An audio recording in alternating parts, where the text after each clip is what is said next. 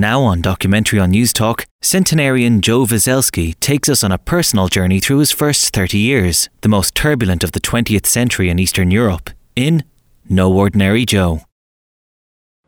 Dann gehen wir ins Maxim. Dort sind wir sehr intim. Dort küsse ich alle Damen und so on and so. That was Franz Lehar's Merry Widow. Oh, the most beautiful music, my mother's favorite.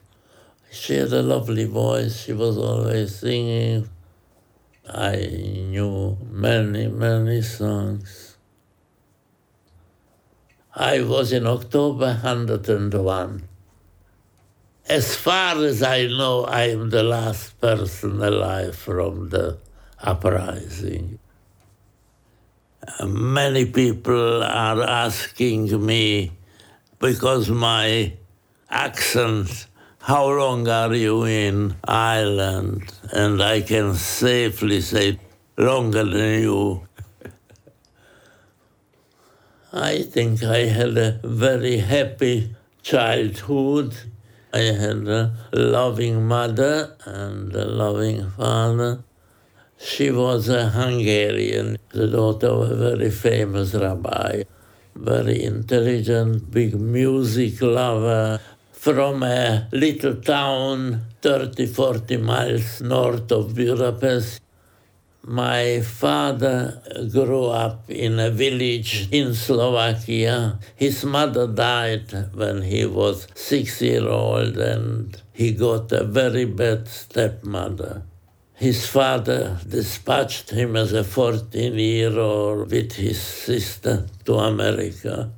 After 10 years, he came back. He spoke only Slovak, and my mother spoke only Hungarian. But those days it was the same country. That was an arranged marriage. My brother, he was born in 1912. 1914, my father went to the First World War, fighting on the Italian front. Didn't want to talk to me about. And I was disappointed that I didn't live those days. Didn't think I will have opportunity to see another world war.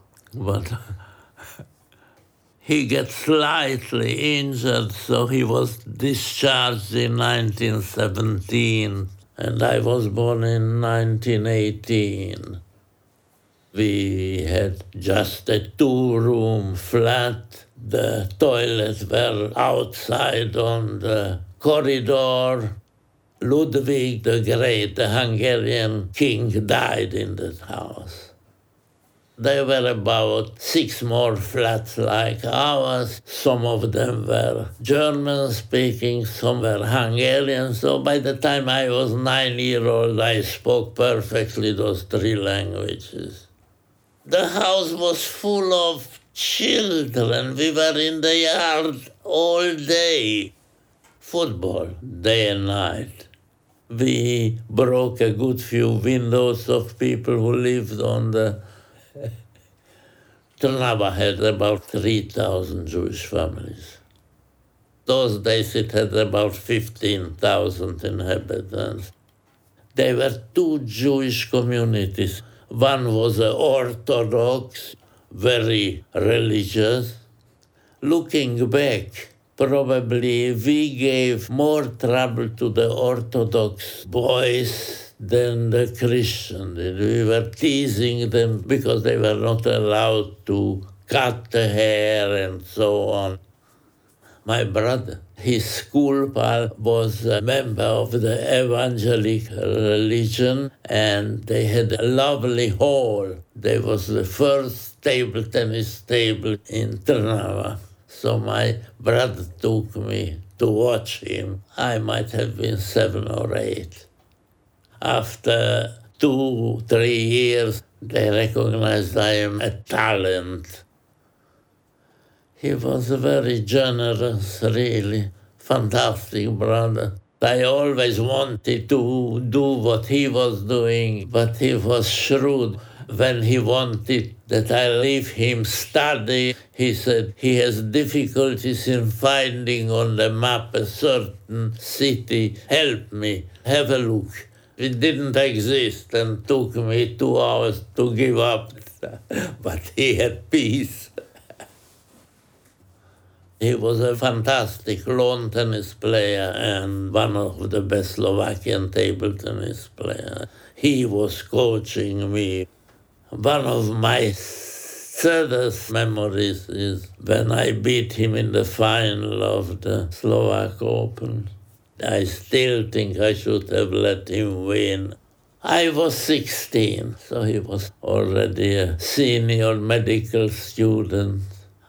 He was very proud of me, but I did not jump. He thought he has it in his pocket. I went to the secondary school in 1931. It was attached to a Jesuit seminarium. So my majority close friends, they were all Catholics. Our school was very sport-minded. We had our sport teacher, a former Hungarian Olympic gymnast.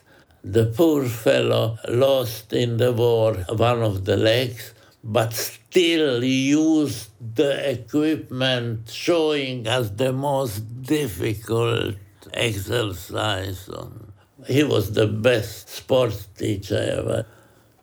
Those days I considered table tennis work and football entertainment.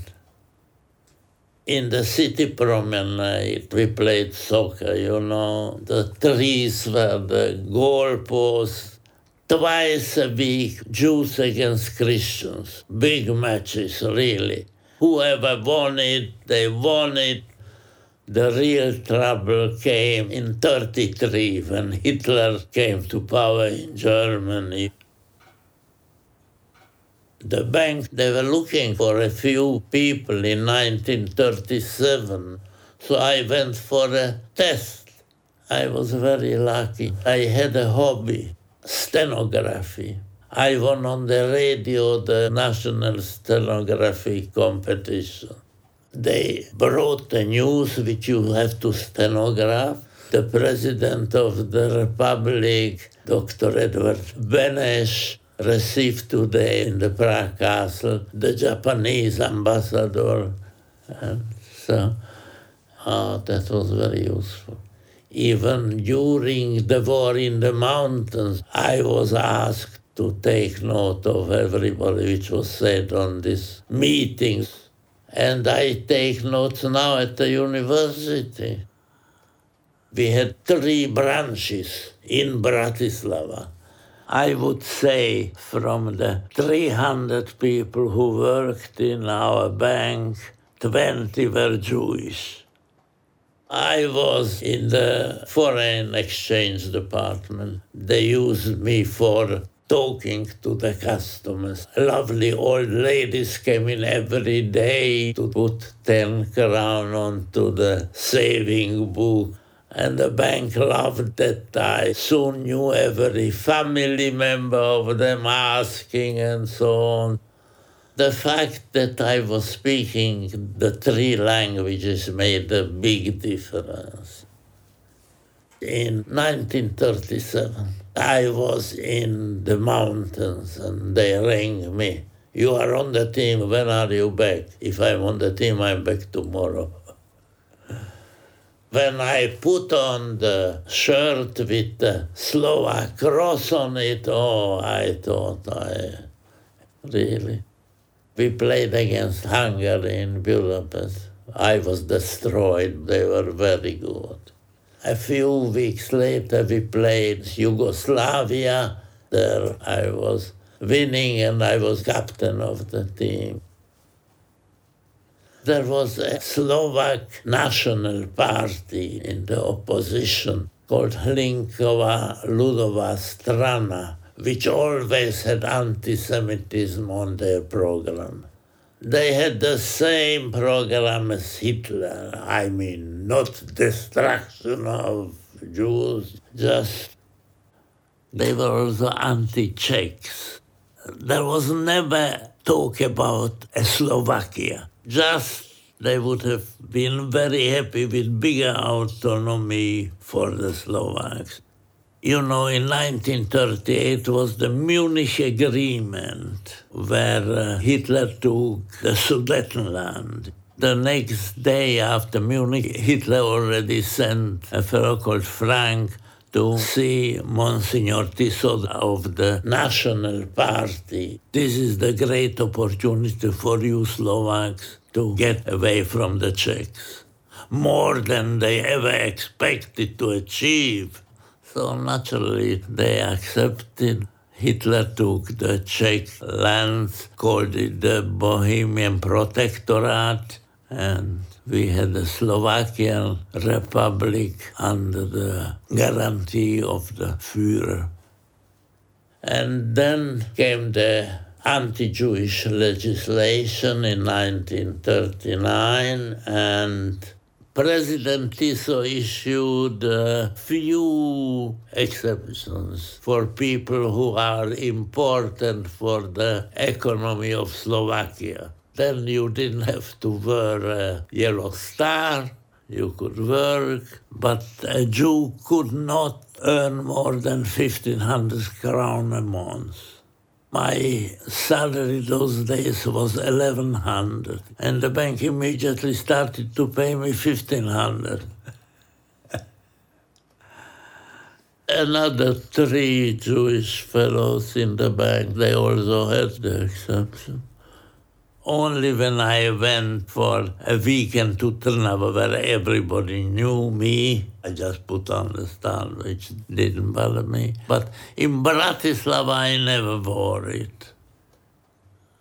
1942 it was. That's when the transport started.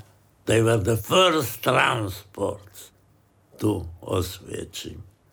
The people who worked in the Jewish office, the more people they can mobilize, the safer they felt.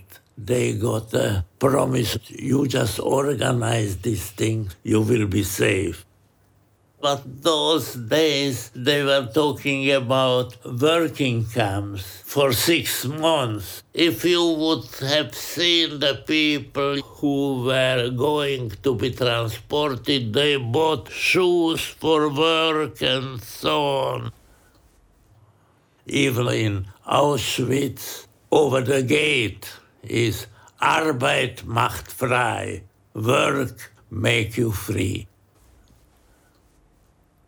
Quite frankly, we didn't have any news. There were rumors that some people were shot, but until Alfred Wetzler escaped from Auschwitz and told us what's happening, we actually didn't.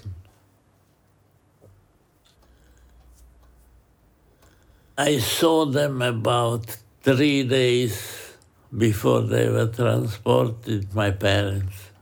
Then I saw them pushed into the cattle truck. I am just amazed that not more people died on the way, because there were 60 or 80 people into each of the... The last word which my mother told me, change your religion. The very last word. My father was 58, my mom was 56. My brother was exactly 30. I never met his wife. He knew her only about 3 months. They were married about 4 weeks. He was the head doctor of a tuberculosis hospital in the mountains. He was looking after children, and the father of one of the children was one of the organizers of transport from there. So my brother went to him and told him that the new Minister of Health is his good friend and colleague, and if he could get in touch with him, that he's sure he would save him from the deportation.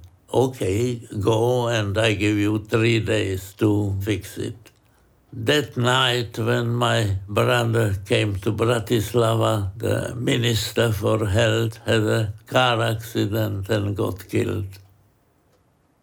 Next day, my brother came to me to the bank. I was delighted to see him, although I had no doubt that as a leading doctor he will not be transported. There was such a shortage of doctors those days. Anyhow, he came to ask me for an advice. And I told him, Hugo, you have to go back. You are married only a few weeks and you just can't leave her there on her own. He went back and that was the end. But I got a card from him, from Auschwitz, that I did not keep that card. They have a very nice flat and we have also a bathroom, and he underlined the bathroom, that means the place where they were gassed. After the war, a Jewish fellow came to visit me. He said he saw my brother digging his own grave and he was shot then and he fell into the grave. My typist in the bank was Kathleen. She was a very cheeky girl. 42 it was. I was already in charge of the foreign currency department. Those days, Jewish people were escaping mostly to the States, and I was able to get dollars for them. I remember I had there on my desk an application for one of the clients. Miss Laszlo, here is the application. I already spoke to Mr. Bartos in the central bank. He will just put his thing on it. Listen, you are making money out of this, so why don't you go yourself? Kathleen was a friend of my girlfriend, Anna. We knew each other about a year or so. She was on the list. We got engaged, just that there should be some little bit of hope that it can save her. Didn't make any difference. She left all her valuables with Kathleen. I went to see them marching to the station and I saw Anna. She saw me there in the crowd and I told her, you are going to work. I came back to the bank, sat down at my desk and started to cry. Kathleen came to me and she said, don't worry, I will look after you. And from that moment on, every week she brought me fresh baked bread and a lot of fruit from her huge garden. Kathleen came from a very exclusive Hungarian family. Her father was head of the Calvinist community, a retired station master. His big business was to export to Prague the first strawberries of the season. In 1943, the government brought out a list of politically unreliable people. To my biggest surprise, I was on the list about third of 20 people, enemies of the homeland.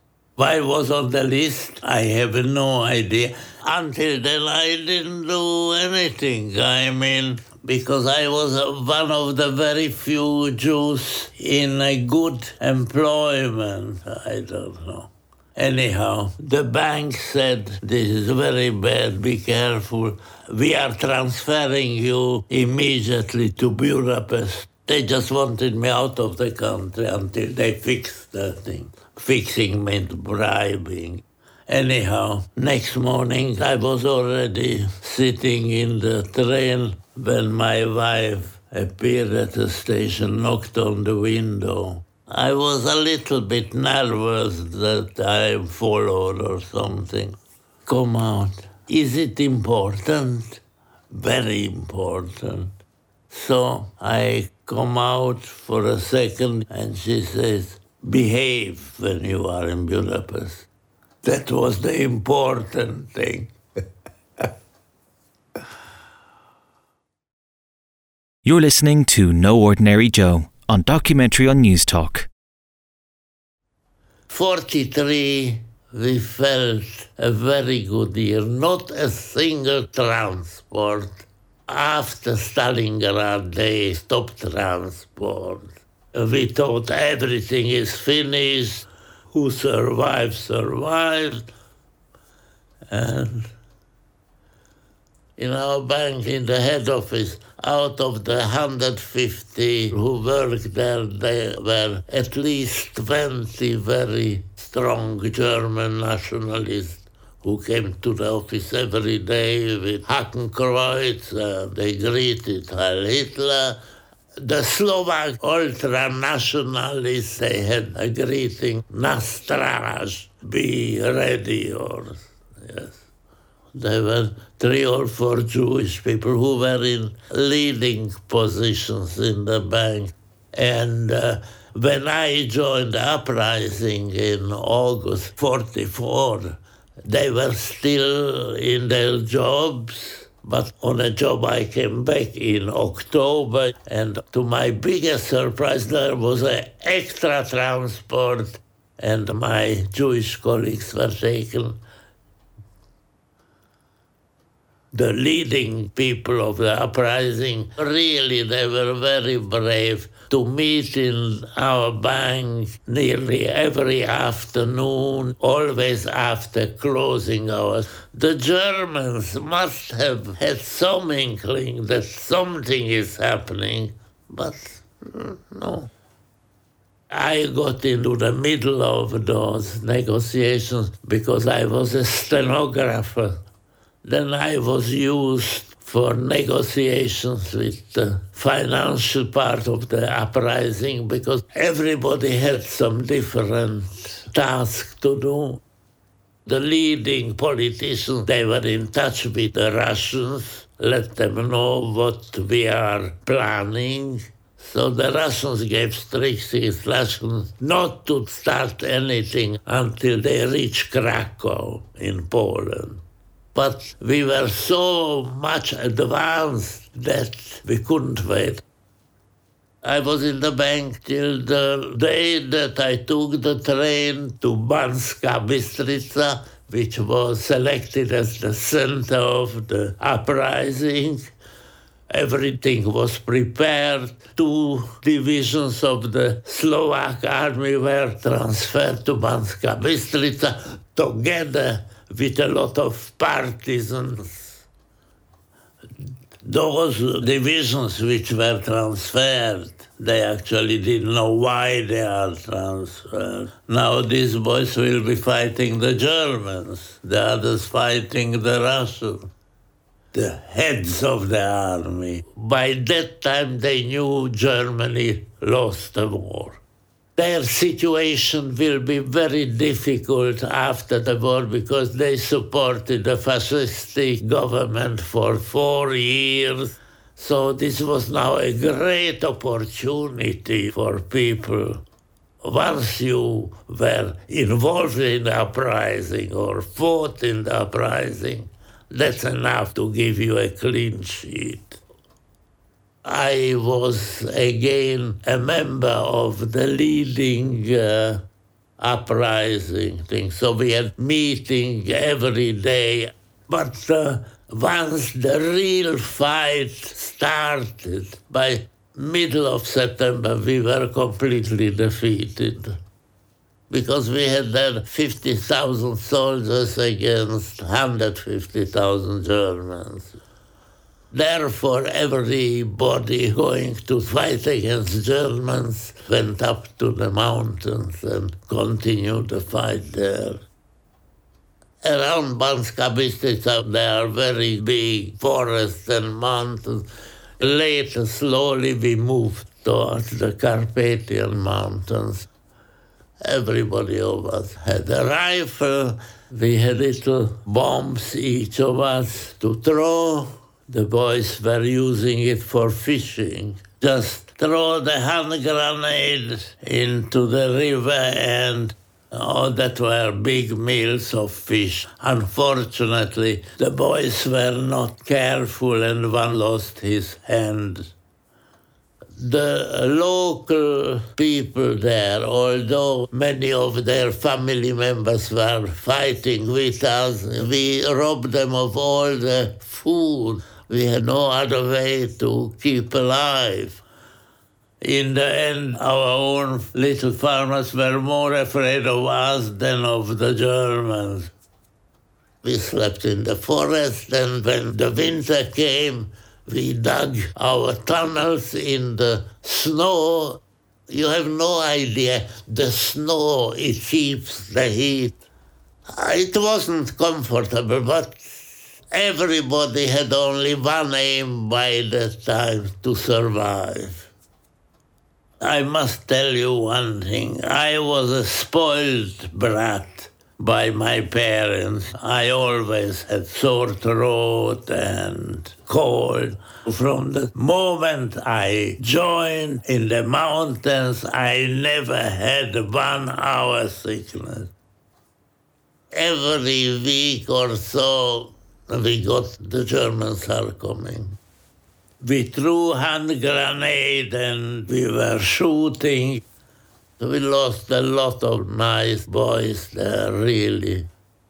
Once at one of the big battles, the Germans took me. I knew that's my end. And the lieutenant who was picked to accompany me halfway to the headquarters, about 6 miles from where the battle finished, asked me, what's my name? Joe. What's your name? Johnny. Johnny? That's not German. I am half German, half French, from Strasbourg. So I asked him whether he realizes that the Germans lost the war and they won't be very happy with him at home. So what shall I do? Come with me to the mountains, and after the war you will be a hero. He was one of the best fighters we ever had. One morning, the Russian colonel said he needs a volunteer. A Russian partisan was dropped in the wrong mountains. He was dropped in the small Carpathians, only about 10 miles from Bratislava. Those days, I had no doubt that I won't survive the war. No doubt that sooner or later they'll get me and kill me. And I wanted to see my future wife in Bratislava, so I volunteered. They dropped me in a city called Ružomberok. From there I would have to travel by train, and I needed a travel permit. I had a choice, either to go to the Slovak police or to the Gestapo. I went to the Gestapo. On the office door, there was Annemarie Vesely. You know, we are nearly related. Oh, Wieso? You are Vesely and I am Veselski. She had a good laugh. I chatted her up for half an hour and let's go down to business. Shall I give you repeat journeys? Thank you very much. Doesn't mean I won't visit you every time I hear around. Oh, that's very nice, very good. Best of luck. Everything went very well. We arrived to Bratislava. I walked through and then I walked to my girlfriend. Naturally, she was thrilled. But she said, I am just one day at home. I was 3 weeks in jail and threatened every morning that she will be hanged. Because stupidly I sent her a letter by somebody going to Bratislava, and the lady went straight to the police. So she found me a lodgement in her house, a storeroom for fruit. She said, that's very safe. I told her, I'm sorry, I know you were now in jail, but you must do a few jobs for me. So after 2-3 days, the Russian was brought to the house in a luxury car with Slovak army flag on top of it so that nobody stops them. On the way to the mountains, I told him he can't talk. So when we were in the train, 2-3 people tried to speak to him. Listen, the poor fellow is deaf and dumb. Where are you taking him? To the hospital in Ružomberok. We walked another 20 miles that day, and there we were picked up. But he was very nice. About half a year later, I heard that the first or second day that he was back on the front, that he was killed. I was again a stenographer at a meeting in Košice. I saw bottles of champagne being opened, so boys, that's that. We knew already a few weeks before that Hitler took his life. I saw hundreds and hundreds of dead people and some of my friends and comrades, but Janko Bieli, he was a mad soccer follower and sport was his life. His mother was a very good friend of my mother, and everybody those days who was anti-German wanted to go to the partisans. His mother begged me to look after him, and I promised. So I took him with me to the uprising, and when we arrived in the mountains, he wanted immediately to go fighting. Listen, you are not going to do anything without my permission. I promised to your mother. And I looked after him all the time. He was involved in a few fights and he did very well and he was very tough. So the war was over, we were returning, and because all the high-ranking officers got killed and again got killed. One of them even changed sides and went to the Germans. I was the leader of this group. Not promoted, just surviving. And I issued strict instructions to get rid of every arm. We are not anymore soldiers. And my little friend insisted that he would love to bring home as a souvenir the rifle was his girlfriend. So we stopped at a little hotel where I always stayed, and we got such a welcome. There was big celebration, and he was one of and we were very, very happy. And he was sitting there like this, leaning at his gun, and the bullet came through his throat and killed him. For us, it was over about March 45. There were meetings in Košice. The Russians took a good part of Czechoslovakia away, and I was working there with the organizers of the uprising. 2 or 3 of them were employees of the bank. Dr. Scholtes, Dr. Pohl, Gustav Husak. Later he became president of Czechoslovak Republic. I became the same time president of the Irish Table Tennis Association. I think I did better. But they were there already in Košice, establishing the new Czechoslovakian Republic. They used me because I was so much younger than them as a secretary. Jan Poole became the Minister for Industry and Commerce. That time, all I wanted is to get back to the bank because I had a great time in the bank. So then Dr. Poole said, no, you are not going to the bank. You will be my private secretary. So we had in Bratislava every ministry which was in Prague. We decided about Slovakian affairs. Naturally, the decision about the whole republic was made in Prague. I came back from the front 1st of May, 1945, and we married 19th of May. First, my wife had a lovely house. We lived there. Her mother moved to her sister, a Jew in our family. Her father was dead already. Then I became private secretary, and they had a beautiful apartment house. There were already 6 colleagues from the ministry living there, and there was a very nice 3-bedroom apartment available. So we moved there, and we were very happy there. Oh, listen to me. We only kissed each other 50 times a day. All the time we were giggling. We didn't take seriously. Say we were at some party. I loved flirting, and her very good girlfriends.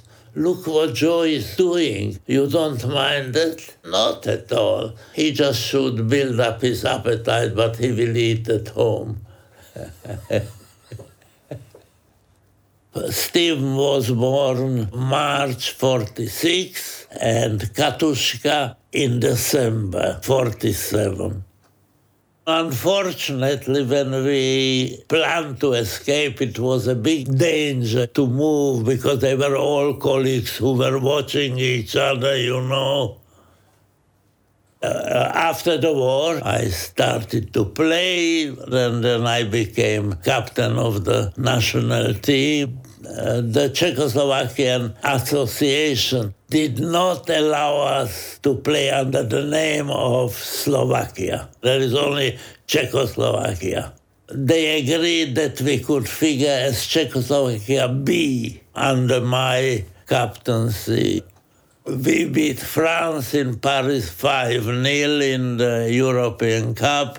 We were drawn against Yugoslavia in the semi-final.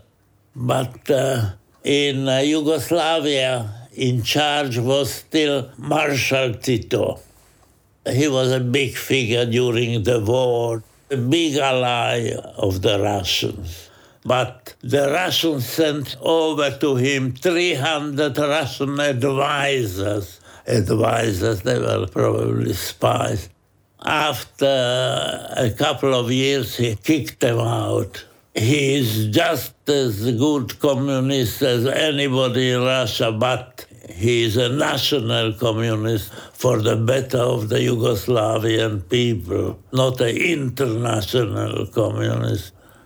So, for the first time, the Russians were nervous about this new movement of Marshal Tito. I know because they came, Russians, to Czechoslovakia to warn us that the Russians will move in if we try to do something like Marshal Tito. From that moment on, everything was closed, no possibility to travel anywhere else. But we were drawn against Yugoslavia, so I had good connections in Prague. I pleaded, if we don't go to Zagreb next week, we will be just crossed out, eliminated. We have such a big chance to win the European Cup. We got permission, but when we came to the Yugoslav border, there wasn't a passenger crossing the border already for weeks.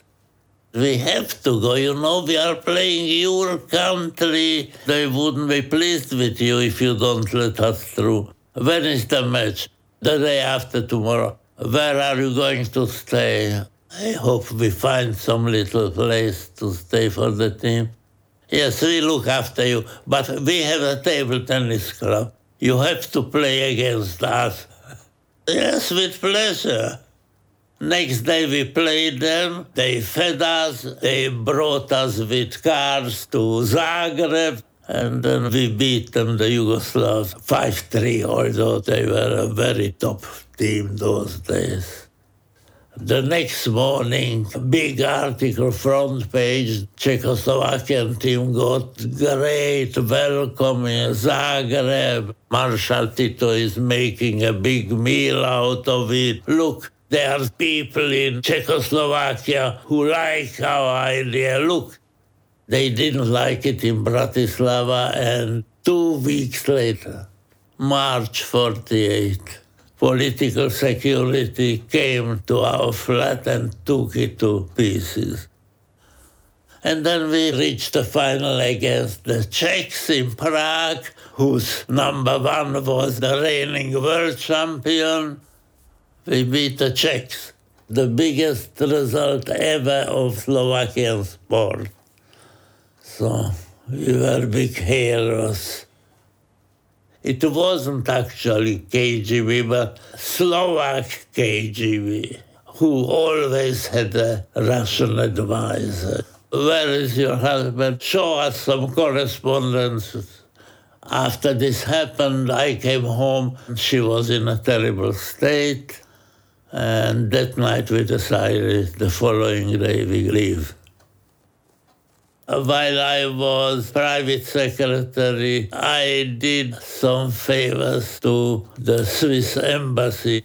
So I immediately rang the ambassador that I need a visa to Switzerland. He explained to me it's no good to give it to me in Bratislava because you have to pass the Czechoslovakian border. They will be immediately suspicious, a whole family leaving. So your visa will be tomorrow lying on the Swiss embassy in Budapest.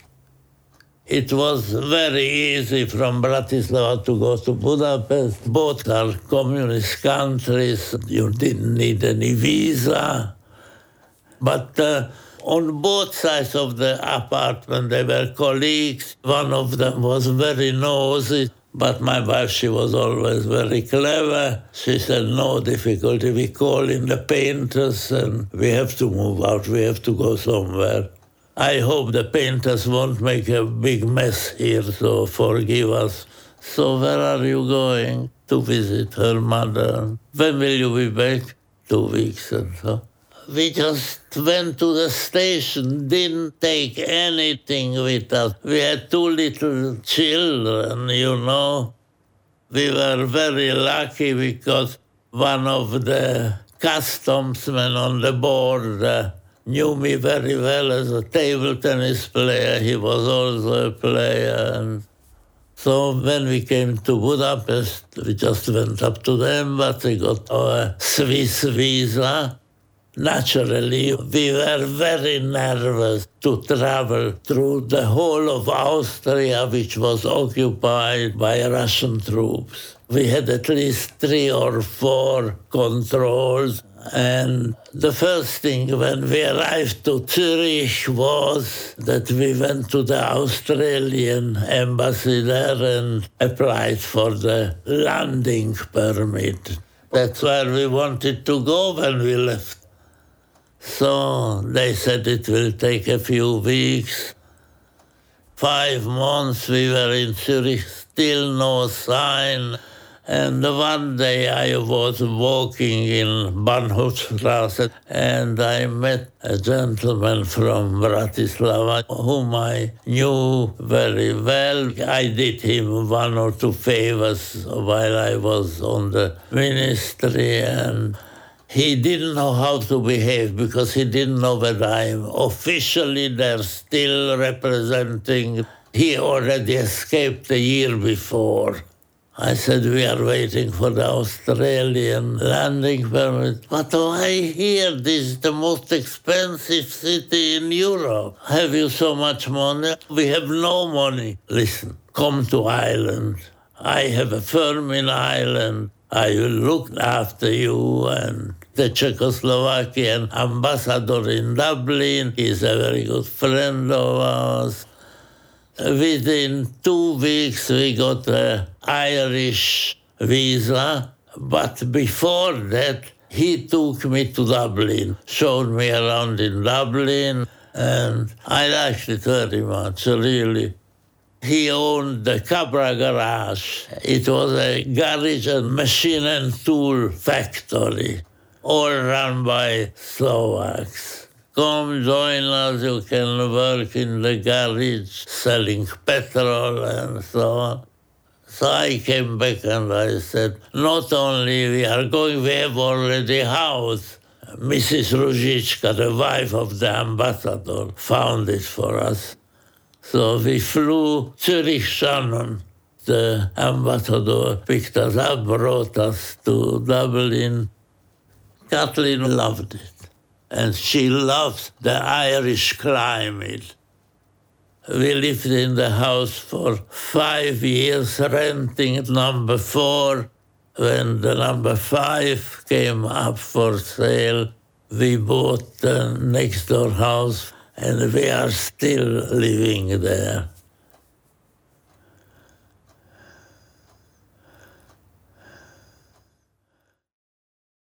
No Ordinary Joe was recounted by Joe Wieselski. It was recorded, produced and edited by Eamon Little, with editing assistance from Ted Little. Sound mixing was by Alan Kelly. The documentary was funded by the Broadcasting Authority of Ireland with a television licence fee.